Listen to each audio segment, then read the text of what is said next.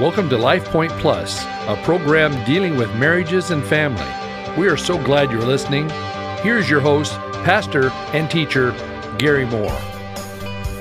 Welcome to LifePoint Plus. I'm your host, Gary Moore. Last week, we began looking at the topic of covenant marriage.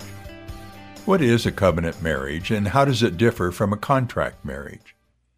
We were specifically looking at the 5 general characteristics of contracts. Number 1, contracts are most often made for a limited period of time. When we decide to lease a car, we sign a contract for a set number of years. If we rent an apartment, typically the rental contract is for a minimum of 6 months or 1 year. When we purchase a house, we sign a loan contract for from anywhere from 15 to 30 years.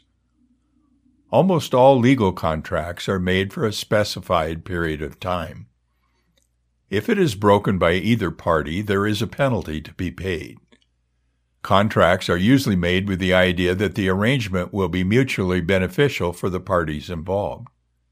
If, however, the circumstances change, we may decide to break the contract and suffer the penalties.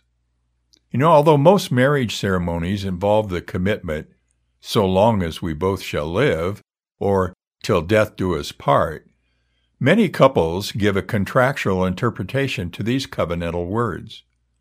What they are really saying is, we are committed to each other so long as this relationship is mutually beneficial for us.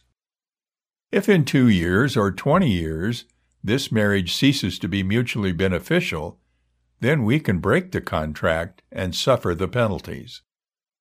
This contract mentality predisposes the couple to divorce when the relationship comes on hard times.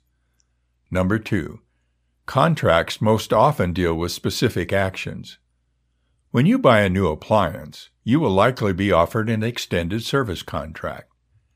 This stipulates that if you will pay the fee, the company will service your appliances for a certain period of time in specified ways.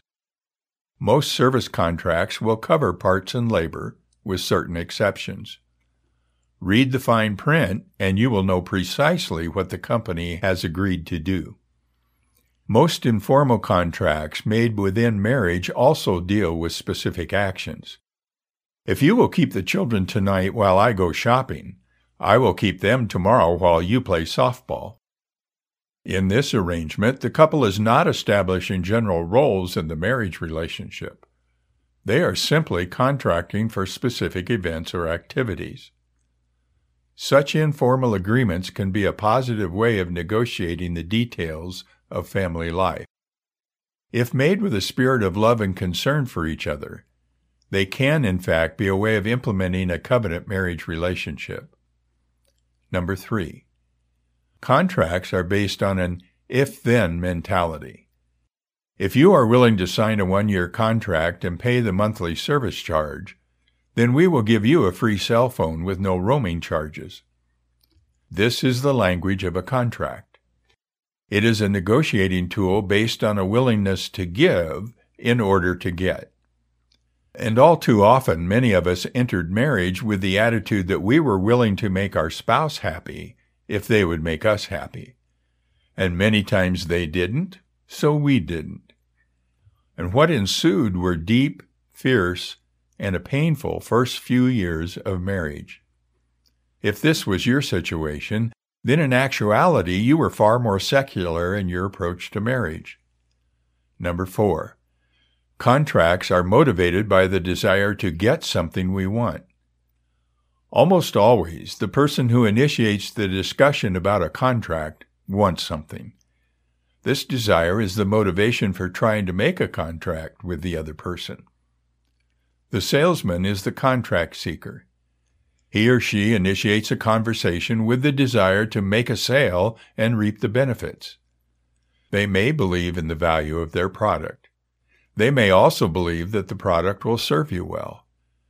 But if they did not desire the benefits of the sales contract, they would not long be a salesman. In marriage, the same principle is true.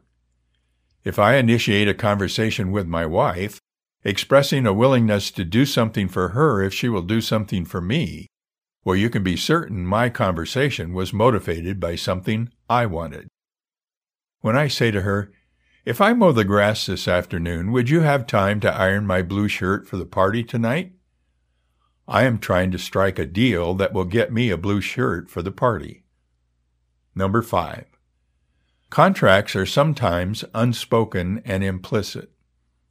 One husband said, "We have never discussed it, but both of us know our agreement. If I will do her favorite project, she will make life more exciting for me. It is also understood that if I do not do what she wants, then she can make life miserable for me." This husband is illustrating a contract marriage even though the contract has never been verbalized. He and his wife have established an arrangement without conversation.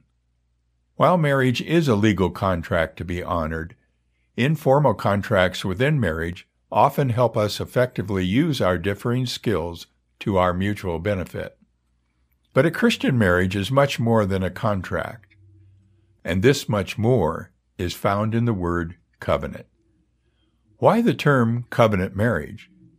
Because it most clearly denotes the uniqueness of Christian marriage. Covenant is a biblical term. God is a covenant-making God. The first time the word covenant is used in the Bible is in Genesis 6:18. God told Noah that because of man's wickedness, God would destroy all life on earth. Then God said to Noah, "But I will establish my covenant with you, and you will enter the ark, you and your sons, and your wife, and your sons' wives with you." God went on to indicate that he would also preserve the animal world through the ark that Noah built. God took the initiative in making the covenant. The covenant was for Noah's benefit. He accepted God's covenant and built the ark. Noah entered into covenant with God to do what he could do, which was build the ark, and accept the gift of God's grace, something he could not do for himself, save himself from the floodwaters. God's motive was not to get an ark for himself. He didn't need one, but Noah did. Noah's willingness to build the ark indicated his acceptance of God's covenant offer of deliverance. The Old Testament tells us that God went on to make covenants with Abraham and Moses. God confirmed his covenant with David, and the prophets often reminded Israel of their covenant relationship with God. The New Testament reveals Jesus as the Messiah who fulfilled the Old Covenant and instituted the New Covenant. The New Testament writers, in turn, developed and used the covenant concept. In the Bible, we not only find God's covenant with his people, but also observe people making covenants with other people. For example, Jonathan makes a covenant with David, and Ruth makes a covenant with Naomi. Therefore, we should not be surprised to discover that in the Bible, marriage is also viewed as a covenant between a man and a woman. In Proverbs 2, the writer warns his son against becoming involved with a wayward wife who, as the writer says, abandons the companion of her youth and forgets the covenant of her God. He clearly indicates that marriage is a sacred covenant. God often depicted his relationship with Israel as a covenantal marriage relationship. Through the prophet Ezekiel, he described Israel as an adulterous wife for whom he yearns. Through the prophet Malachi, God expressed his displeasure with divorce and indicates that the Lord is acting as the witness between you and the wife of your youth, because you have broken faith with her, though she is your partner, the wife of your marriage covenant.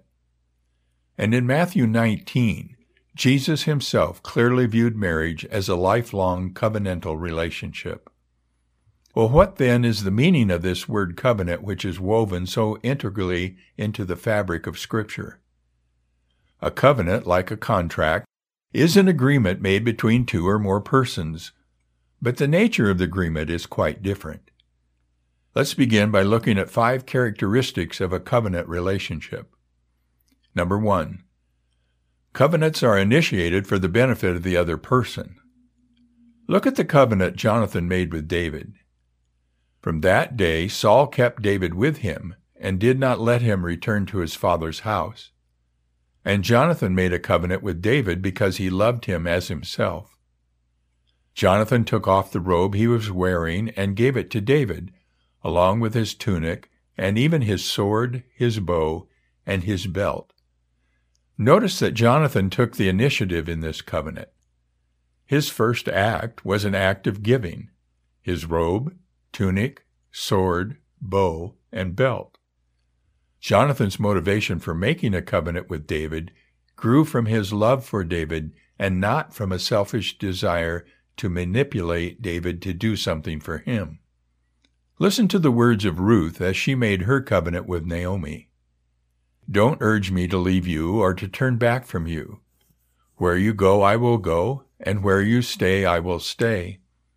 Your people will be my people, and your God my God. Where you die, I will die, and there I will be buried." In earlier verses in that chapter, Naomi had already made it clear to Ruth that she had nothing to offer. Yet Ruth's commitment to Naomi clearly grew from her concern for Naomi's well-being. While David and Naomi's sense of commitment to the covenant was fully as strong as that of Jonathan and Ruth, they did not initiate the covenant. Covenants are born from a desire to minister to the other person, not to manipulate the person or to get something. Well, our time is gone for today.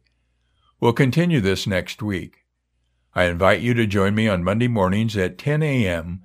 on my Mutual Understanding Method Facebook page for some live teaching on relationships.